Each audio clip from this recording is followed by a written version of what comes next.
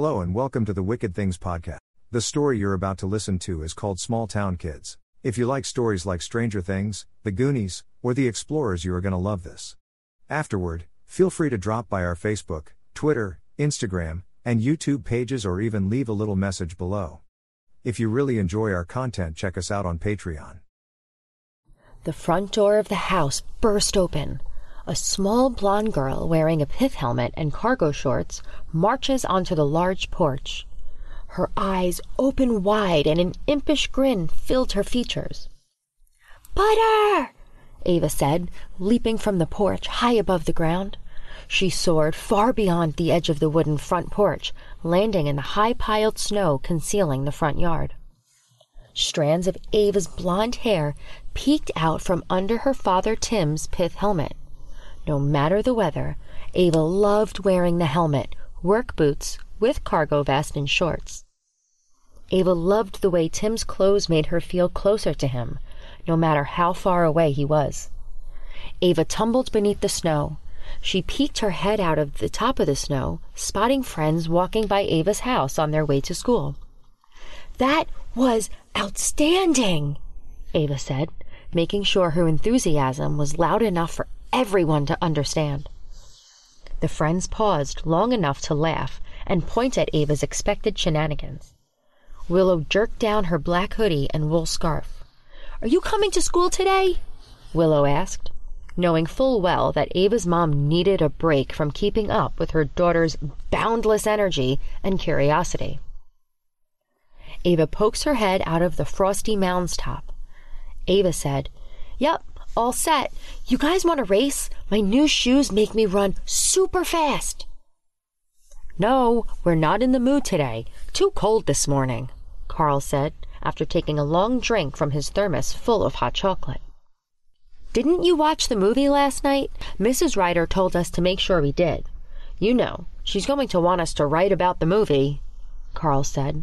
He watches Ava running in circles around them. Carl stops Ava, sticking his foot out into her path. Clancy shrugs in response to Carl's question.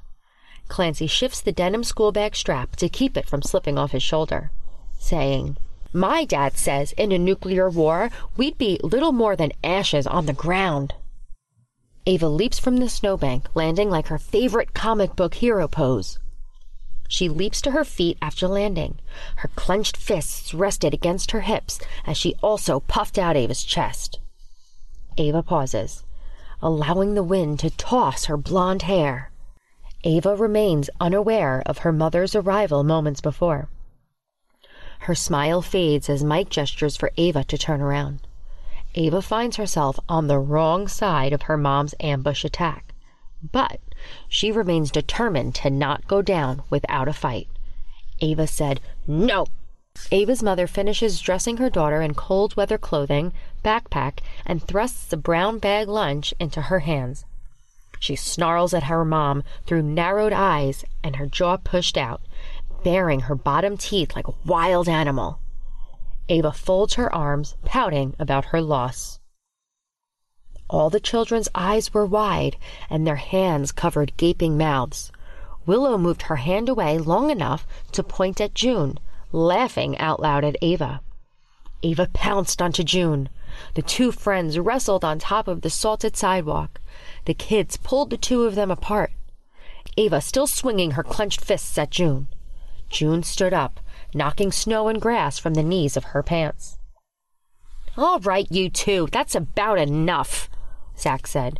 "You're going to make us late. Again. I want no more detentions," he says and points in the school's direction. The throng of friends continues their journey to school, conceding to Zach's truth. Ava shivered in the cold, but it left her attitude unchallenged by the weather. She narrowed her eyes, examining the exterior of every house they passed. Ava said, "I want to fight a snow monster like in The Empire Strikes Back." June shivered at hearing Ava's observation. June rubbed her hands against her shoulders in search of more warmth. She said, "I hope the school heater is working today." Carl asks, laughing at Ava. Carl asked, You're just a girl. What would you do if you met a snow monster? Luke Skywalker needed a lightsaber. What have you got?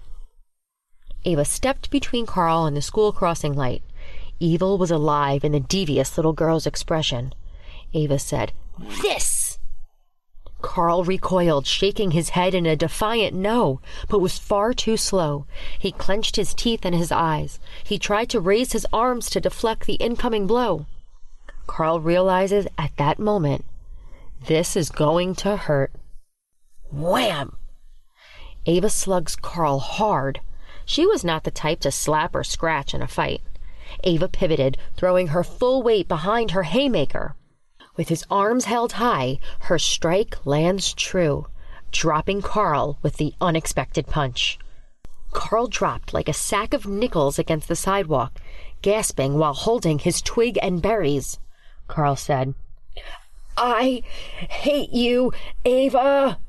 He rolled around on the ground, moaning like a wounded animal, surrounded by the worst predators nature could ever conceive of.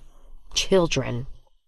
The other children laughed and pointed at Carl on the ground, spitting curses at Ava. The rest of his friends found amusement in his crotch's trauma. LaDonna, the school crossing guard, ran from the crossing lights to the children. She took a knee next to Carl, trying to help the young boy back to his feet. "You okay?" LaDonna said, turning and pointing at Ava. "Ava, you could hurt him. I have to report this, which means your mama is going to talk to the principal." Mike, Zach, and LaDonna hoisted Carl back up to his feet. LaDonna pulled out a detention slip notebook. LaDonna asked Ava, "I don't understand. What were you thinking?" Clancy said, nodding, "My dad says that commies are taking over the country." Mike recoils at the offhand remark and manipulates his spiked goth hairdo. He asks Clancy, "Are you dumb or something?" Clancy smiles broadly. He knows he has discovered a weakness in his friend's emotional armor. He leans in close, whispering, "My dad says Ronald Reagan's the devil and is going to hand over our country to China." Other children waiting at the crossing light continue talking about the movie show last night, the day after. The conversations show the terror in the school-aged children's voices and imaginations. LaDonna shakes her head, seeing the terror on the children's faces. She asks, maintaining a mask of genuine concern, "Your parents let you catch the meteor shower last night? I gathered it was quite the show." "The only thing on TV in my house was the football game.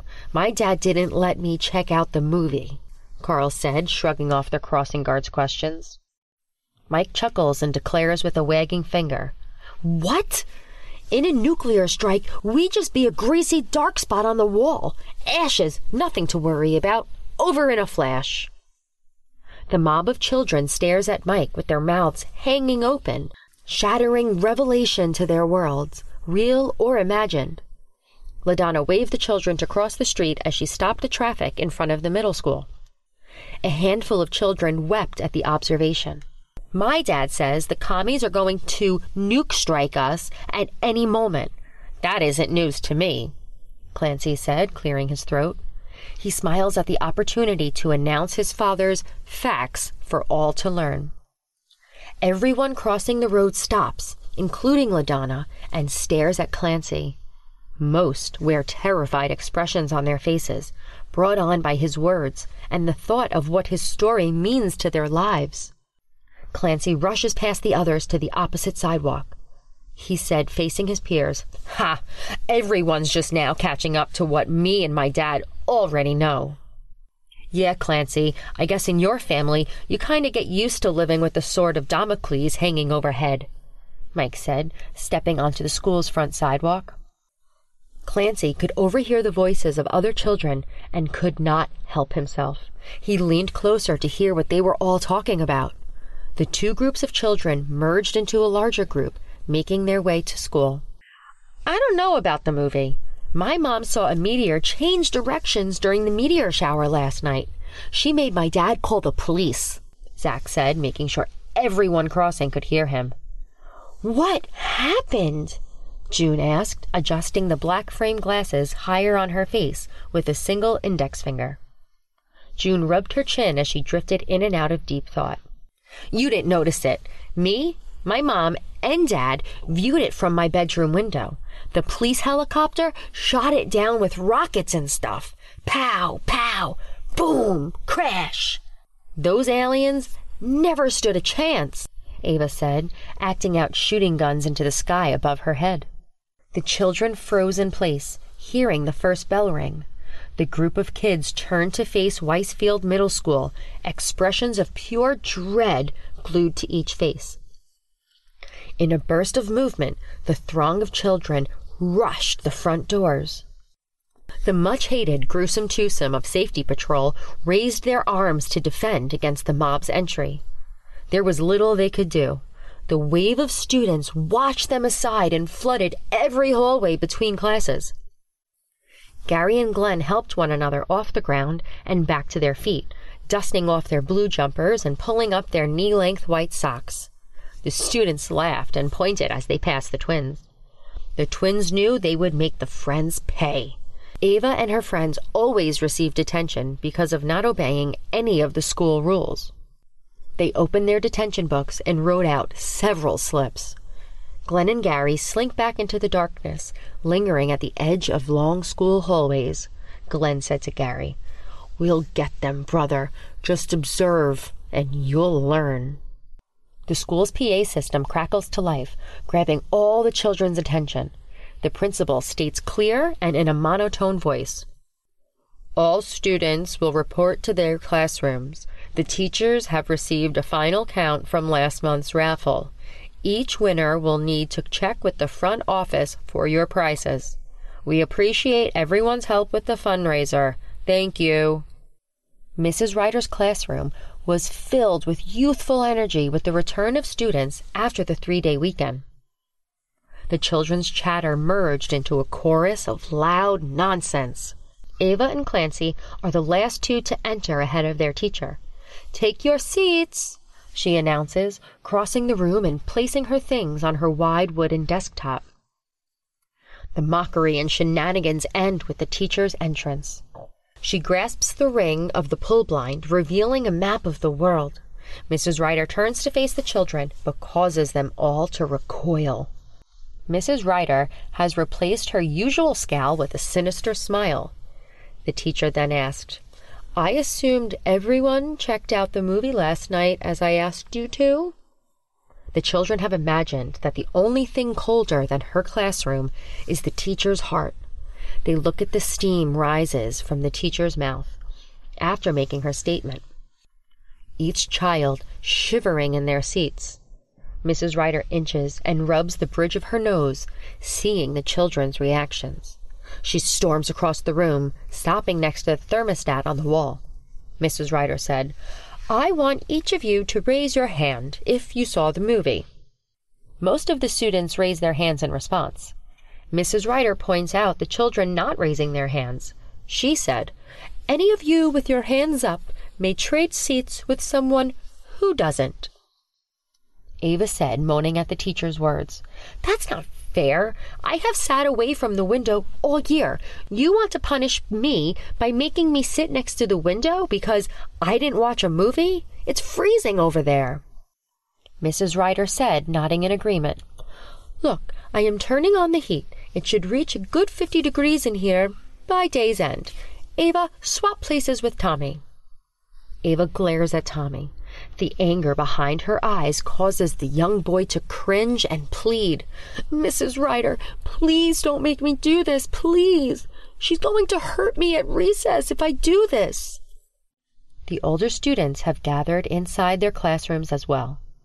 Most of the students discuss the previous night's required viewing. Knowing how important the film topic would be, the teachers asked their students to watch it.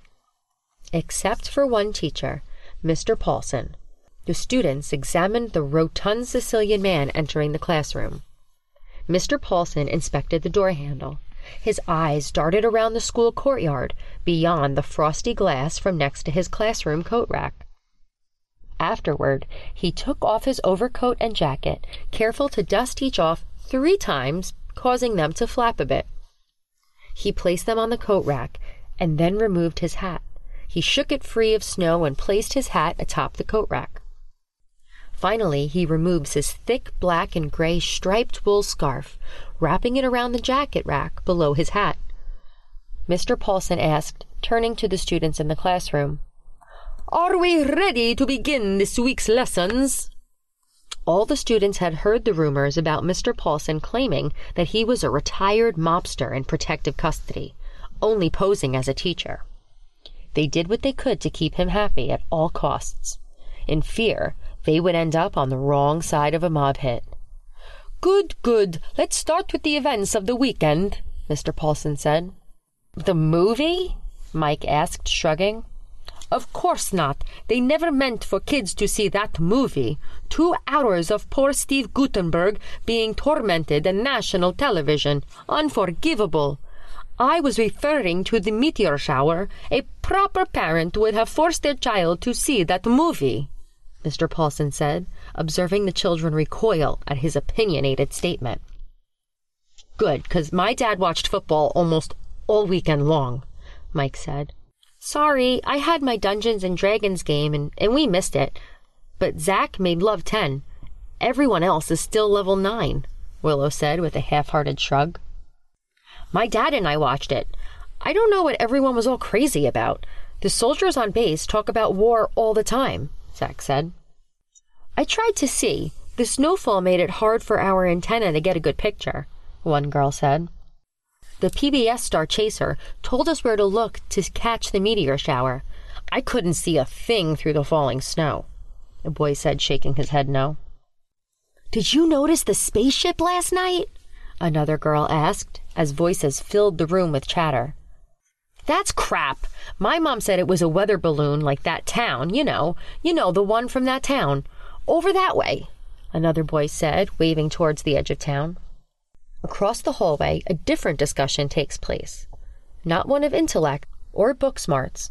Rather, a bunch of wild monkeys trying to wave their way with an unmolested football. Mrs. Ryder silenced the mob of children, saying, "Sit down right now, all of you!" Ava laughs and points at Mrs. Ryder's emotional outburst. She chalks it up as a small win for her against authority. Ava said, "Gotcha now, you old witch." Ever the professional, Miss Ryder asks, waving off the child's attempt to push her further, "Did everyone in here catch the movie? The movie showed us our near future. If humanity doesn't change its ways," Clancy says, scratching his head. "You make my dad sound kinda normal." Mrs. Ryder huffs and points to the chalkboard. She writes out the day's work plan for the children. She said, clearing her throat, "Your job today is to write a 2-page essay explaining what you watched and how it made you feel. After you've written your pages and turned them in, go outside for recess." Clancy's hand rockets high into the air and waves to seize Mrs. Ryder's attention. He said, I didn't see it because my dad says TV is bad for you and the government is always watching us. My dad just doesn't like TV and radio signals altering our minds." "Your father doesn't want you to know about nuclear war?" Mrs. Ryder asked. Clancy said, shaking his head. "No, he's always talking about it." "Oh, right. That's what the movie was about," Ava asks, perking up. "Okay, how much truth do you want us to write about?" Clancy asked, pausing for instruction. After a minute or two, Clancy continues. I guess I could write how the Soviets will enter the USA through the Fold Gap, or how they will launch nukes at everyone. You know what they say, dogs always poop together. The 57th Guard will enter through Nuremberg, followed by the 3rd Armored Division defending Frankfurt. But that makes no sense, since they're going to nuke the whole thing. Mrs. Ryder gestures for the excited, hyperactive 10-year-old to return to his seat. She said, "Clancy, please, for the love of God, just write the paper already." "I'm sorry, Mrs. Ryder, but Dad says I need to talk out loud while I write. That way, it's easier for me to remember what I'm supposed to be writing about. Dad says I get confused easily," Clancy says, continuing his previous outburst. Ava stares at the school playground outside through the single-pane school glass window. Her daydream comes crashing to an end as Mrs. Ryder's cruel yard-long ruler slams down on top of her hands. The teacher asks, "Well, Ava, are you paying attention now?" In an instant, Ava leaps from her seat, her hands trembling at her sides. She allows her tears to fall, staying silent before her mouth writes another check her butt can't cash. She screams at Mrs. Ryder, "Hag!" Mrs. Ryder seizes Ava's ear, taking control of the classroom in a single motion. She pulls the young girl behind her into the hallway outside the classroom. She closes the door, pointing the end of the yardstick at Ava.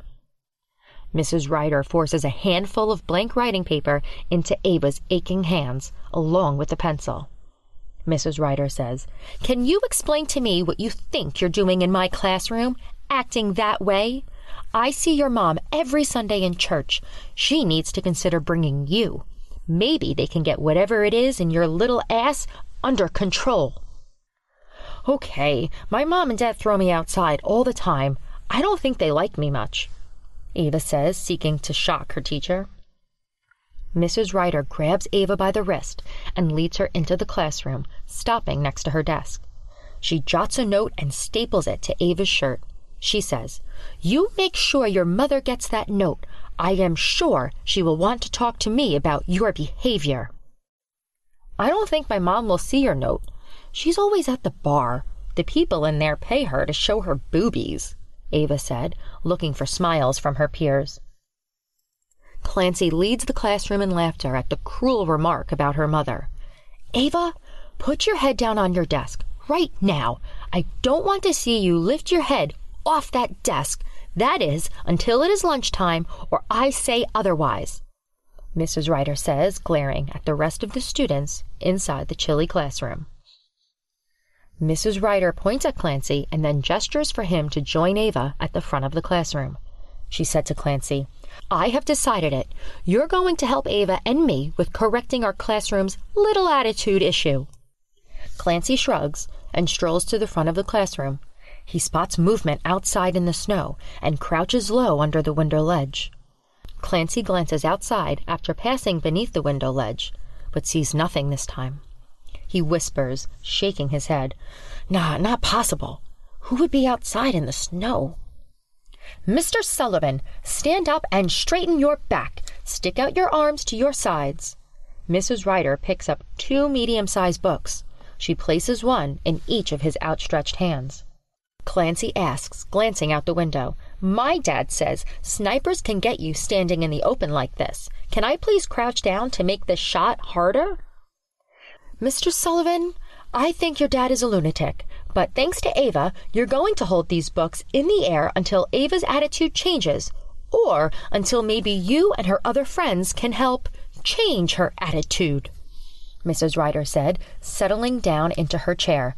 "Oh, no, Ava, I'll behave forever," Clancy whimpers his objection to Ava's shenanigans as he struggles to keep the books held high in front of the classroom.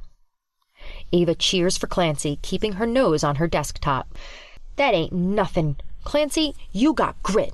Don't let her break you." Well, that was certainly something. We hope you enjoyed listening. So, until next time.